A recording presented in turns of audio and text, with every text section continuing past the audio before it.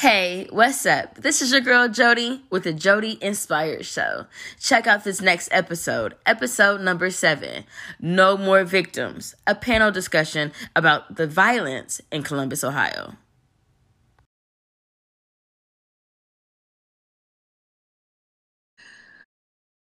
Okay. I'm gonna skip the question I was about to ask. I have another question, but I'm gonna ask that question a little bit later. Yeah.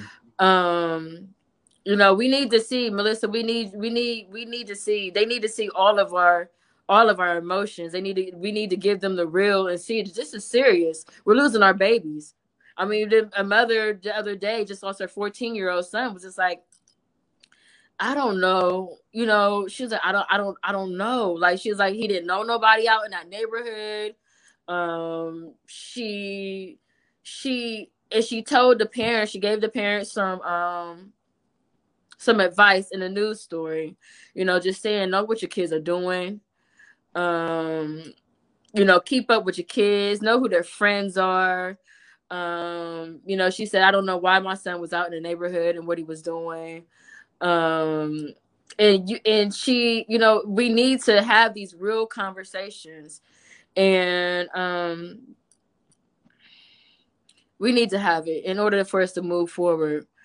What next steps should we do as a community to help move us forward?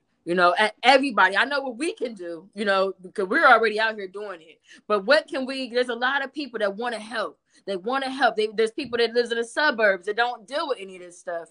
There's people that want to get involved and want to do something, but they just don't know how to. So how can we involve them, and we can, and give them next steps of what we can do to move forward? And I will ask, Tyrone, you've already kind of touched it with the code. Ralph, how about you? That's where I wanted to go with that. Was it's the code, really. I say that to the young people, especially the connections that I'm making with the young people, the ones that these youth that are robbing, stealing, and killing are seeing.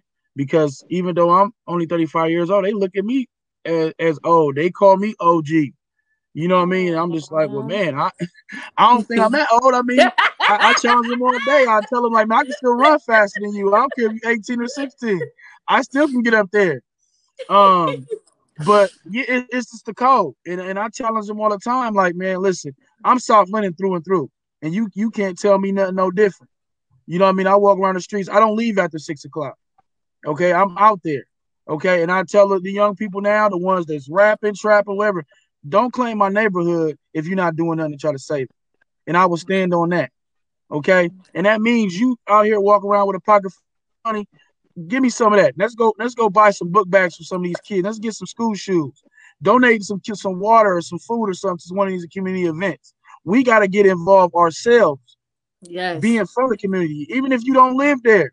You got people that wake up there that can't move out the hood. And you got ones like me. I'm not going nowhere. I'm there. 1415 East 18th Avenue. That is my residence. That's where I'm at. And that's where my family going to stay. And that's where, you know what I mean? That's my neighborhood. That's my passion. You can't pay me for this. I don't want no job in what I do. You cannot pay me to serve my community. And I'm very passionate about that. It's individuals that may not even be from there that do more than the people that's there. The people that's in jail right now, probably for robbing or stealing or whatever from the neighborhood. No, you poison my neighborhood. Okay, so if you going to say you want to claim it, then do something to serve it. That's what we need to do. Serve our community. Love the individuals there. You got people that just moved there. They don't know nothing about the neighborhood, but they got a good deal on the house. They paying a nice mortgage or rent. Okay. Now I need y'all to understand how passionate and prideful that this community is. Linden is a real big community. Okay. And we have stricken with gun violence like crazy. When I was growing up, we had winos, we had drunks, and we had, the crack, and, had drugs hit our streets. But nothing like this violence is hitting our streets because we had a code. We not fighting with each other in our own neighborhoods. Now you may have rival people or gangs or something maybe come in and y'all doing whatever, but it's never nobody around the corner from you. Y'all go to Bro, elementary school together. can You know what I I ask mean? you So this? yeah. You know that all around the world, like, and it's international, it's national. Everyone is screaming, Black Lives Matter. Yeah. And most of all the homicides are Black lives, and its suspects are Black. The victims are Black. Black Lives Matter is being screamed and marched and protest all around the world. Why hasn't it reached our neighborhoods? Like, why don't our babies? Why if Black Lives Matter? Why is So our babies out here killing each other? that question has always been that's two parallels. This has been was on the backs of police brutality and killing our people. That's where this came from. Okay, what we facing right now is people trying to survive, clout chase, hold up a standard that I gotta be the tough guy or I gotta be the rough and toughest gangster or whatever the case may be because I didn't have that father figure or mother figure. My mom was on drugs, my daddy was in jail. That's what we facing right now. Okay, These that's what kids we're are not being facing. taught that. It's starting in the Okay. house. Okay, I was raised by a older woman. Okay, I was taught these certain things, and respect was the biggest forefront of that. My mom couldn't chase me out the house. She couldn't chase me. If I went out the house, she couldn't chase me. But it was the fact of knowing that when I got in trouble, who I'm gonna call first. And she was the first person that told me, "You get in trouble, you're gonna be down there." And guess what? Mm-hmm. That 5 hours, that day in DH did enough for me. I That was never enough seen for the you. inside of that until I came back and worked for the DH in which I was in when I was younger. That was enough for me. Okay, but that's not everybody's story. That's not everybody's testimony. Because every day is a blessing. And every year that I live is a true testimony. And I'm gonna make sure these young people know and feel it because it's coming from the heart. So how you get involved? You donate, share the information, connect the Mm-hmm. individuals. You may know somebody that needs this. Connect them to us. Sean was just on here. You got but Stu on here. You got Miss Malissa on here. You got Tyrone here. Connect them to us. Help push our mission because we are serving in different capacities. But at the end of the point is to serve. We are serving our community in which we love, and it's all over. Because my thing is, if it can work in Linden, being one of the biggest communities in Columbus, it can work anywhere in Ohio, and then some. Okay. It can work anywhere. But Okay. get involved. Get That's involved. the main thing. That's all I got to say. Get involved, and there it is. Okay. So Stu, and then I'm gonna toss it to Tyrone, and then I'm gonna bring it back to Melissa. Stu, I know we've been talking a little bit about homes, and we know that some of the root cause may stem from the home and their environments. Like, if there was an old saying, and I'm probably mess it up, but maybe Melissa may know. When they say when a child messes up in school, or when a child is doing something out in the public or in the community, follow that child home, and then you'll understand why this child is out doing what they're doing. I used to be a outreach counselor. I've worked at the Buckeye Ranch. I've worked at Hannah Neal Star. So I've worked with a lot of at-risk youth. As a youth counselor, I had to go to the schools.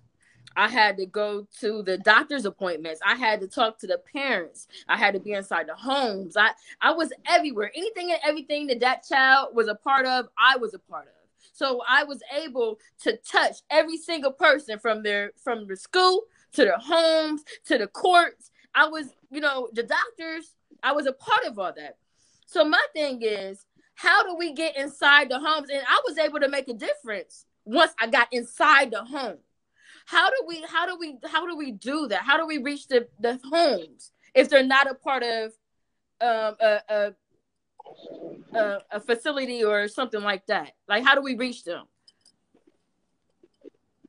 Um, I found through just observing and just watching when we engaging on Mondays out in Linden, I find kids teaching their moms and their parents. Uh, Mm. um, I find that we give information to kids whose parents aren't there. but their kids go and they educate their parents and they bring them back to us to where they become interested. Oh, so we can get the parents through the kids. You what, and what I mean by that, Jody, is that a lot of times you'll have at events, we have programs, events. We can have a lot of things to where we tell the kids trick or treat, trick or trunk, whatever it may be. We recommend, we always recommend, we don't require, but we recommend that you bring your parents with you. It's a slim chance that happens. But what happens is that when you have a kid that comes back home and they tell you the importance of what that event was, the importance of what the resources is that's going on there, you find that kid is educating that guardian, that parent, to where now they become wanting to invest in whatever that kid is doing now. And now they want to come and participate because now it's starting, it clings to where it can help the household. So you have to find a way to where it can be an intelligent conversation to where the kid can go and share it with their parents. Because that's what we're finding now. A lot of parents, just look into the nature of the world now, a lot of parents of today, where the kids are suffering, where the 14-year-olds are running out on their moms.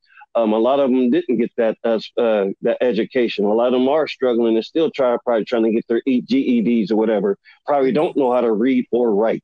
If we want to be real, a lot of these parents skip these classes to where they just want to fake the funk until they make, faking it until they make it.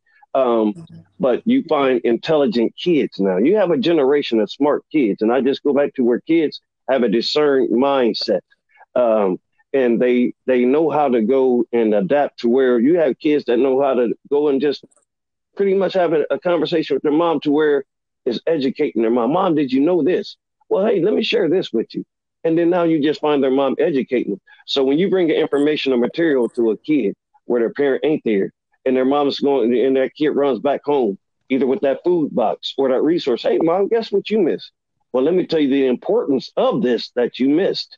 Then that's when you find out that the script flips to where the parent wanted to be nosy and find out, okay, now what is really going on? And then once you get them to be nosy, that's all you need. Hey, once I get you to be nosy, I got you. And that's all I need. I just need you to be wanting to be attentive. And once we get that household to be attentive and understanding to the resources and to how the value of life is, then that's when you'll see the interchange of things in your community change. But you have to find that, what is that root? What is the origin of that person who the household listens to or who it comes to and connects and learns from? And then you give that information to them, because 9 times out of 10, that's how it gets spread around, is from the listening ears of that person that asks the questions and then gives it back to you. You remember how it was when we was kids? We will always challenge our parents. Mom, did you know, especially when we found something out, did you know that George Washington Carver made peanut butter? Yeah. We was excited to know stuff like that. Like, it was just stuff that we know, and, it was just stuff that we ran, and then your mom may not know it, but they did know it, and then we reached the guardians through the kids. Oh yeah. Okay. Pretty much. That's how you do it. Okay. So I have a this is a different question, because I'm gonna wrap it up pretty soon, because I done had you guys a long time giving all this great information to the world. I want to touch on, because this is really big in our community, huge in our community, the no snitch code.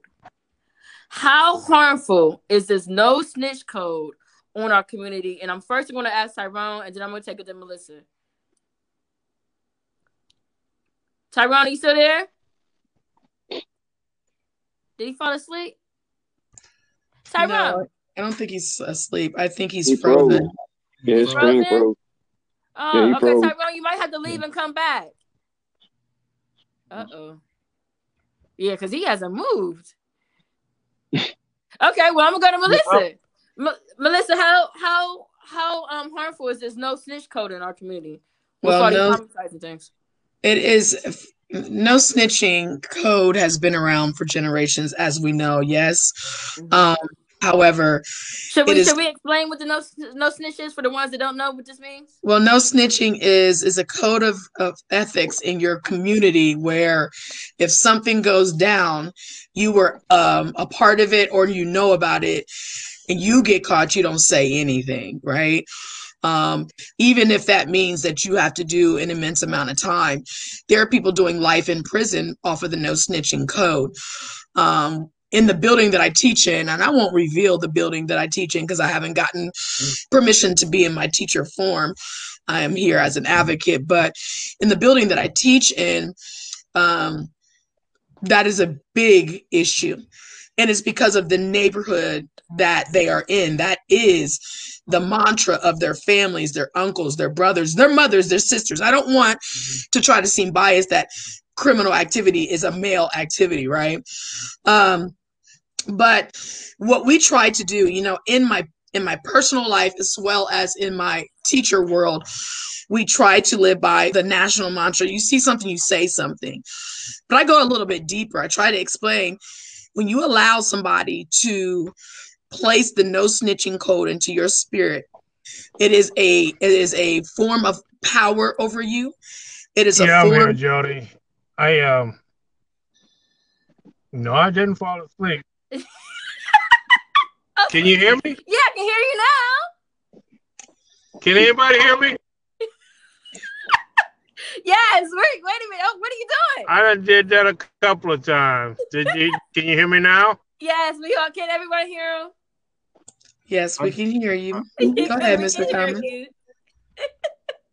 But okay, Melissa was talking about the no. Maybe he has a lag. Maybe that's what it is. He could have a lag. Okay. But my train of thought. Oh, so it is. I tried to explain. You know how, especially our 13-year-olds to 25-year-olds, that they wouldn't tell me what to do. Ain't nobody got control over me. You know, you hear that. You better quit talking to me. You know, I get that a lot. You better quit talking to me. You know, and I. You, Melissa. Yeah, girl, they try it. They try it. Try it. So, but the more in the serious note about it is, it has become such as it's been saturated in their spirit, and it has paralyzed people into fear, because now, just like the gentleman that was on earlier said, if I say something, I legitimately now am fearing for my life if I say something, right? So there has to be and I honestly don't have the answer right now. I want to have a deeper dive into this, because it is so important. We had a wonderful training with some homicide detectives, and the one thing that they say in that homicide training, you mothers want justice, and we want to give you justice. But when we don't know anything, when we don't have any information, we can't do anything. But guess who has the information? The community has the information. The streets talk. Go ahead. We have to normalize. It being, first of all, try to deprogram the no snitching code, right? Yes. And that comes in early education, and it means consistent saturation in that. But another thing we have to do is we have to provide, and we can't do it. Well, maybe we can, but there has to be a guaranteed safe place, safe arena that people can come and say what they know and have zero repercussions from what they say and what they know. And also, I mean, shoot, the gangsters had it. What the John Gotti and all them, they had, what was it, witness protection, right? I mean, I'm being funny when I say it, but I mean, something has to be offered to these people who know things, because if I knew that it was going to be me saying something or my grandmother getting killed, I'm not saying anything. I'm going to get quiet. I'm going to stay quiet. If it's going to be me accidentally knowing this information, I don't even want to know this information, and it's going to be me or my baby get killed, I'm not saying nothing. So that is the parallel. Where do we go when it's really killed or be killed over information? That's a dangerous tread. I don't have an answer for that. I don't. Okay. Anybody else want to speak on the no snitch? Stu, do you have anything to say about the no snitch? Oh, there I go. I was trying to get my phone unmuted. No, I'm just pretty much riding off of what Melissa said. You right. I mean, it goes as far as to where you just have to be careful. When we was growing up, the snow snitch was, and you didn't really have to be a part of it if you just saw it, and you just knew not to say anything. And that's where we are now with these young kids. Is even with these circles that they're in, you just don't say nothing. Or you say something, then hey, they don't know who it is because they know that you was around. So you just got to be careful. The snow snitch is a little serious than how it was when we was. You might get your tail kicked or whatever, but now you see that the no snitch is a little bit more serious with these kids. Now you snitching and you here today and gone tomorrow. So it's just a So how do different we level of protect the it. kids? Like, I mean, we want them to talk, but how do we protect them? Go ahead, Rob. So yeah, again, the whole no snitching thing was the parallel for if you was in that realm, in that field, you're selling drugs, you're robbing, stealing, whatever. Then if you doing a crime with me, and yeah, you may have been the one that did the crime, but then I'm the one that got caught because again, guilty by association. So if you don't want to be that one to be put in that box and be the one in that interrogation room, then you might want to get out of it because then you are faced with that parallel. You might have a baby on the way. You might have just had a baby. You might just be a baby yourself and you ain't lived yet, ain't got no offspring or nothing. But however, you running with the wrong people, so now you put in that box. So then, again, are you going to fall in that, or are you about to serve this time for somebody else's crime? But this is your boy, this is your homeboy, your brother, and now you ain't getting no commissary on your books. This person that you ride or die for, but again, you governed by this code. But then again, they not taking care of you while you in there. Okay, so if you want to be faced with this and have to worrying about being in that realm, then again, this is the code that you signed up for. So if you're gonna be in this realm, trust and believe this is your code. This is your contract per se. Okay, if you're gonna be in that realm of the code. So they say live by the code, die by the code. You're gonna serve and you're gonna be in jail by this code and be stuck with it because this is the life that you choosing. These kids have to want to do different. If you want to be in this realm, you want to be a gangster, you want to be all the people that you see, then this is what you're going to have. This is going to be what you have to live by. I myself, I didn't want to go in that realm. Do you think the hip hop culture, hip hop music, do y'all think it may have a influence or impact on the decisions that our young people are doing out here with these with the violence and the killings and the shootings and all this? How does hip hop have something to do with it? I think music in general has the power because if you listen to the gospel music, it puts you in a different mindset. Yes, okay, yes. If you listening to, I don't know, I make it a joke, but I say